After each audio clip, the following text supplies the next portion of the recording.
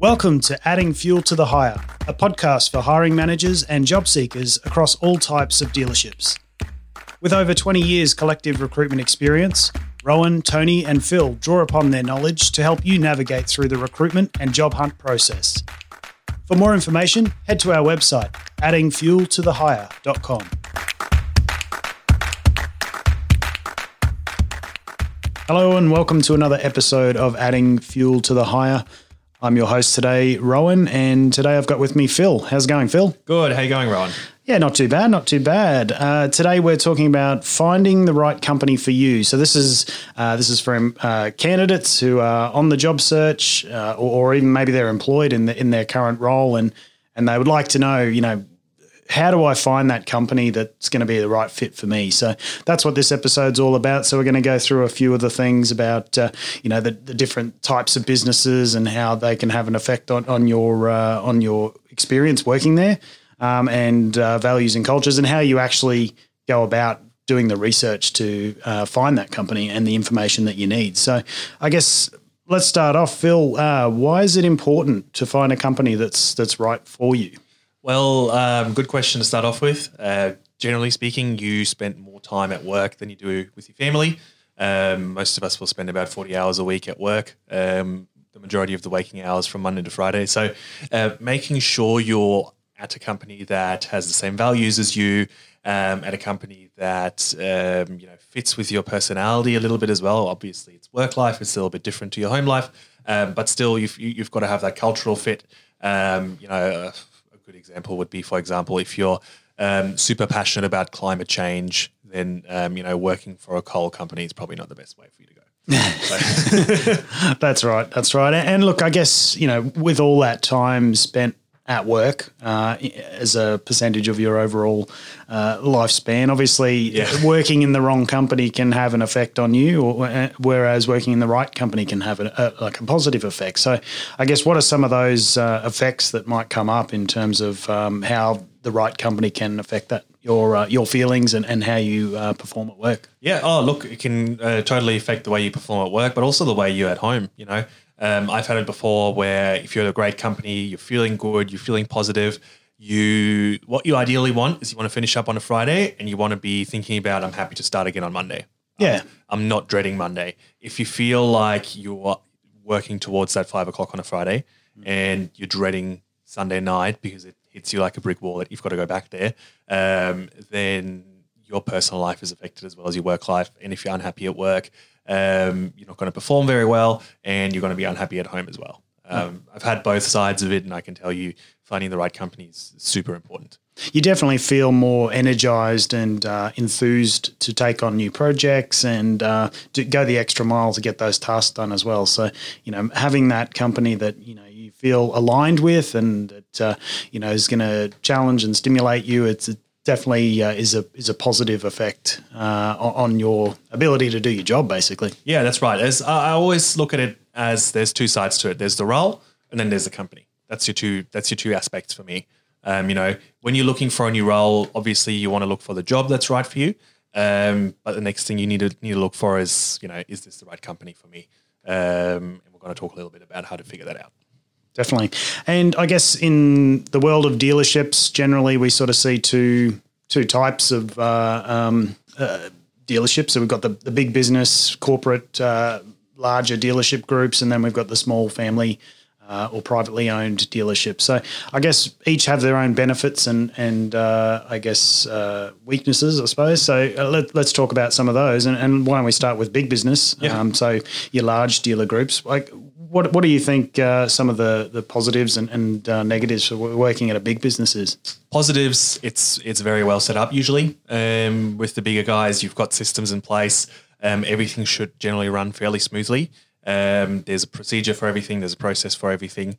That's a big positive. There's career progression. You if it's a bigger dealership group with 6, 7, 8 branches, there's a lot of roles up for grabs, and if they do hire internally, then you've got a good chance of getting those higher up roles, and also gives you an opportunity to relocate if that's what you want to do.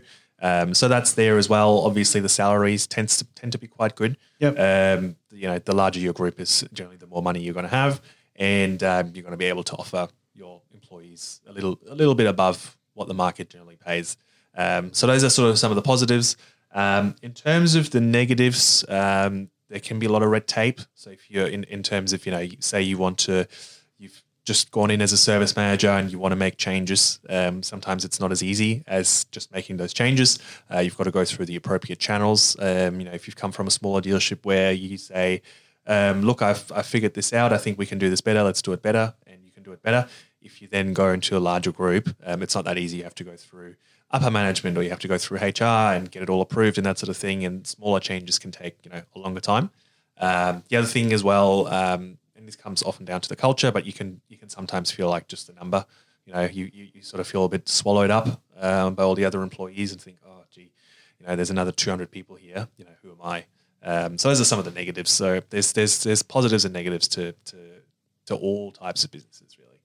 Yeah, definitely. And I guess on the smaller side of it, there's certainly positives for working in there, and generally it's kind of the opposite of the negatives for working in a big business. So, I mean, there's certainly that ability to be able to make changes quickly in a small dealership. You're generally, if you're in a management position, you're making decisions which you can just implement without having to go through all that red tape because you're accountable.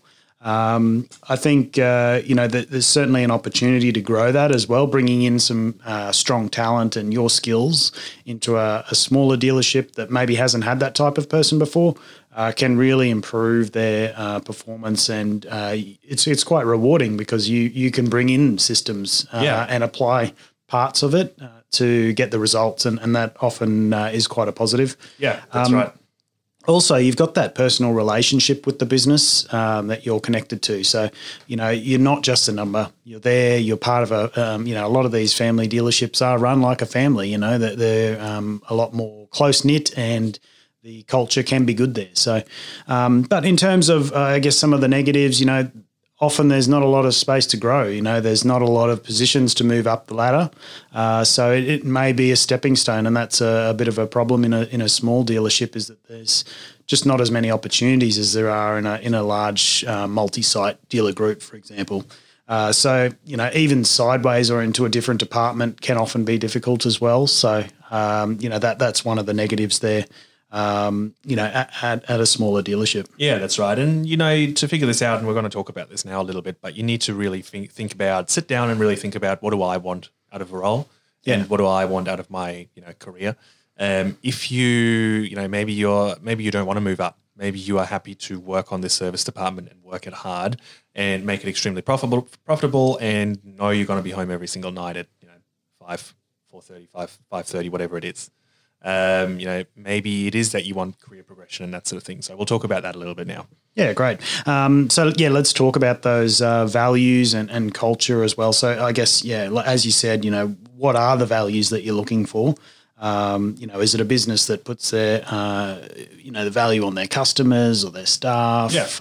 Talk us a little bit about that. Yeah, so you want to really think about, this is ideally something you'll do. Look, you can do it at all points of your career. Often you will have a clearer picture of this once you've been in a role for a little bit and you've had some experience working at different companies. And you've sort of seen, okay, this dealership does certain things like that. Dealership A is really big on its customers. I love that. Or you say dealership A was really big on its customers and they kind of forgot about the team. The team was copying a lot of bad feedback from customers, and particularly the service advisors were really copped the brunt of it all. So I didn't really like that because it gave everyone a sort of a bad feeling. No one would really want to go to work. So there's a few things to keep in mind there. You want to think about, do they value customer service over everything else? Do they value their staff's happiness over everything else? What's their overall mission? Do they just want to make money? That's fine. If you just want to make money, at the end of the day, that's what we want to do. But where has this company come from? How did they actually develop to be where they are today? So there's a lot of things to think about there, I think. And do you think a company's societal, I guess, or community involvement is something that candidates think about as well when they're looking for the right company? Yeah, I think so. I think, again, it depends on the company and on the person. But I think for me personally, knowing that the company I work for is doing something for the greater good of society is fairly rewarding and is quite important as well. I think the times are gone where a company just made money and it gave you a job and that was it. I think everyone sort of tried to move business towards a concept where, yes, you generate money for the shareholders, but you also generate something positive for the people in the community that business operates in. Yeah, and I think it is becoming increasingly important. It's still not, a huge factor, I don't think, for many candidates, but it's definitely increasing. And, those businesses that are strong in their local community and help out, I think do have a better reputation and are able to attract more staff. Yeah, that's right. And look, there's different ways you can look at that as well. There's going to be, let's take an agricultural dealership. They might say, well, look, we sell and service agricultural equipment and we make money off that and that's who we are. And then the other one down the road might say, well, we help give farmers the tools they need to put food on the table for everyone in this country. Yeah. And I know it's just a play on words. It's just a different way of saying the same thing. But at the end of the day, it ascertains to a wider culture within the company. Yeah. And let's talk about the culture and how, ordinarily we sort of talk to candidates and we talk about either corporate structure, is that something that you can get behind or get involved with, or do you prefer the family style business or privately owned business? So I guess what do we mean by that? I think with corporate culture, I've personally been involved with both types. I've been involved in large corporate businesses as well as obviously my own business here now. You can definitely see differences. Corporate culture is very much, it's hierarchical. It's based on a hierarchy. There's certainly procedures and systems in place, and a lot more meetings, it's more structured, I think, is the way there. And we covered off on a lot of these positives and negatives before in big business, and I think that does reflect in the culture of those as well. Yeah. Look, at the end of the day, you just have to ask yourself, in my day-to-day during work life, do I want to be more personal or do I want to be in a more professional, so to speak, environment? I've always worked in a more personal environment. There's a reason for that.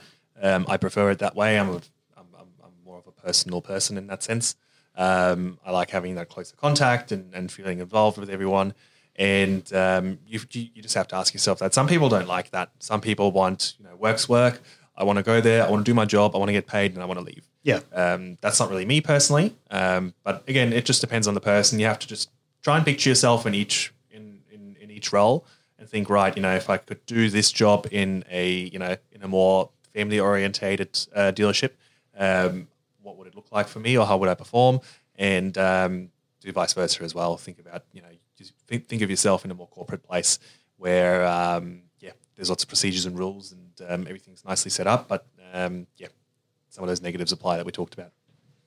Okay, and so I guess once you've sort of decided what sort of culture or business you want to go for, how do you think we actually find that information or be able to evaluate different options? And we found a good article on LinkedIn. We'll put the link to the article in the show notes of this episode, but it was actually talking a lot about how to go about finding this information. So we thought we'd reference some of those points. And I guess the first thing was to check out that leadership team. The company tends to be a reflection of those leaders. So, use LinkedIn or other social tools to find those people, see what they're sort of saying about, the company and what they're doing. And you'll be able to get an indication there about, what sort of, messaging they're putting out there. That's right. Yeah. Look, LinkedIn's really changed the game for that.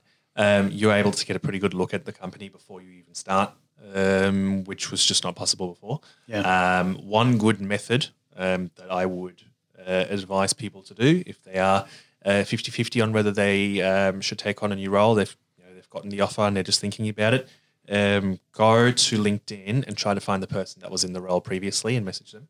Yeah. If they have now left, they'll give you a pretty honest response. I've heard of people who've taken roles because of that. They said, great company to work for, but, I just had to move, I had to relocate, or I just hit my ceiling for me personally, or I wanted to have a career change. And I've also heard of people who've said that swung me the other way, and I'm very happy I I didn't end up going because that person said, look, I'll be honest, there was some good points, but, these are the true reasons as to why I left. Yeah, and that very thing happened to me. I was looking at a job many years ago, and I contacted the old person who was in the role and asked them about it. And as a result, I'm glad I did because I didn't apply. But it is a valuable way of just sussing them out and see what their experience was. You can also see some of the progression as well of some of their or the experience, I guess, of some of their leaders. So if you're doing that research, and I know this is an article from LinkedIn, so it's going to be a lot of LinkedIn suggestions, but, seeing what sort of education they've got, what they've done previously, you'll get an understanding of the type of people. Yeah. And I think, if they don't have a LinkedIn profile or some sort of public profile as a leader of a company, I guess that's probably a red flag, I think. Wouldn't you agree? Yeah, I think so. Definitely. Look, it's the digital age. Everyone's you've got to at least have a company page on LinkedIn and that sort of thing. So I think that's pretty much the ABC of running a business now. Yeah. Touching on what you just said, say you're going for a new job at a dealership. There's a branch manager there who you'll be reporting to. You're applying for the service manager's role. You find the branch manager on LinkedIn. You have a quick look at his profile.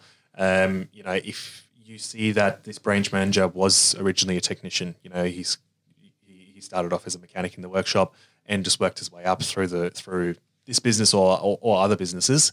You can see, okay, this person's definitely qualified. This person knows what they're talking about. They've got a lot of experience. It'd actually be really good for me to work under them. And vice versa as well. When you see someone who's in this branch manager position, you'll be reporting to them and you jump on their LinkedIn, you go, doesn't really have any experience in the dealership sector. And you go, I don't know, am I just going to be the guy who explains to him how dealerships work the whole time? And, he's obviously got some sort of management experience, but, you're going to be the one who's doing a lot of the dealership side of things, and maybe that's not the best way to go. Yeah.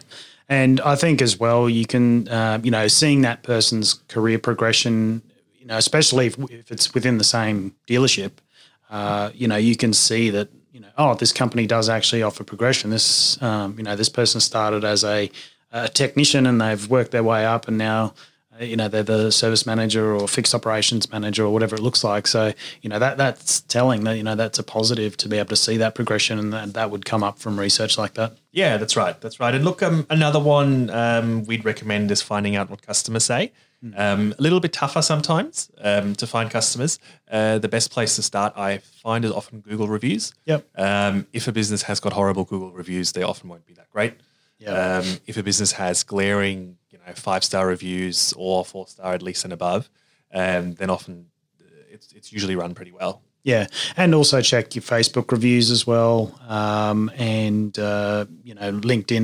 Maybe there's some public comments on their page there or something like that. And on an employment side of it, a lot of major job boards or even Glassdoor are built around that company review, so you can see some comments there. But I guess take that with a grain of salt, because most people who will take the time to review a place they've worked would probably have not nice things to say about it. So that's right. I would look at that objectively and not take it too seriously, but at least it might give you a couple of things that you might be able to bring up in an interview and say, how do you think that, this has come about or whatever. And that gives you an opportunity then to talk about it.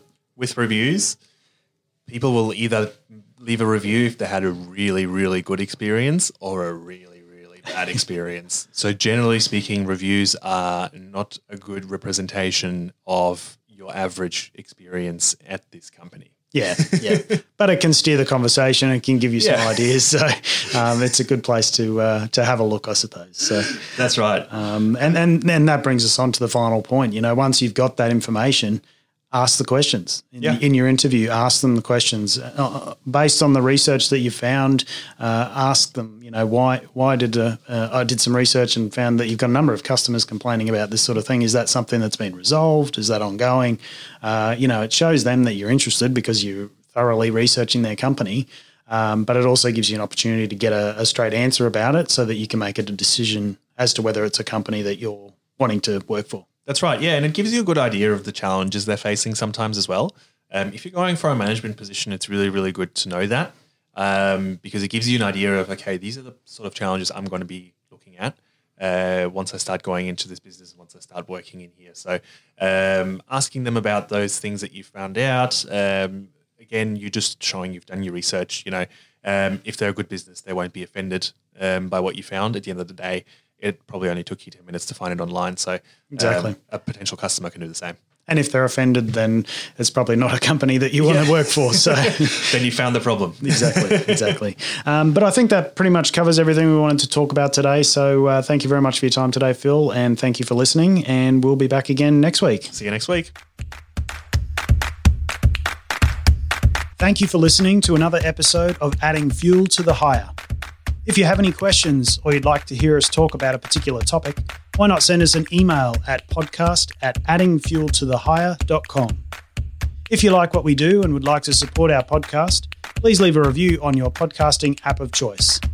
For further information, please visit our website, addingfueltothehire.com.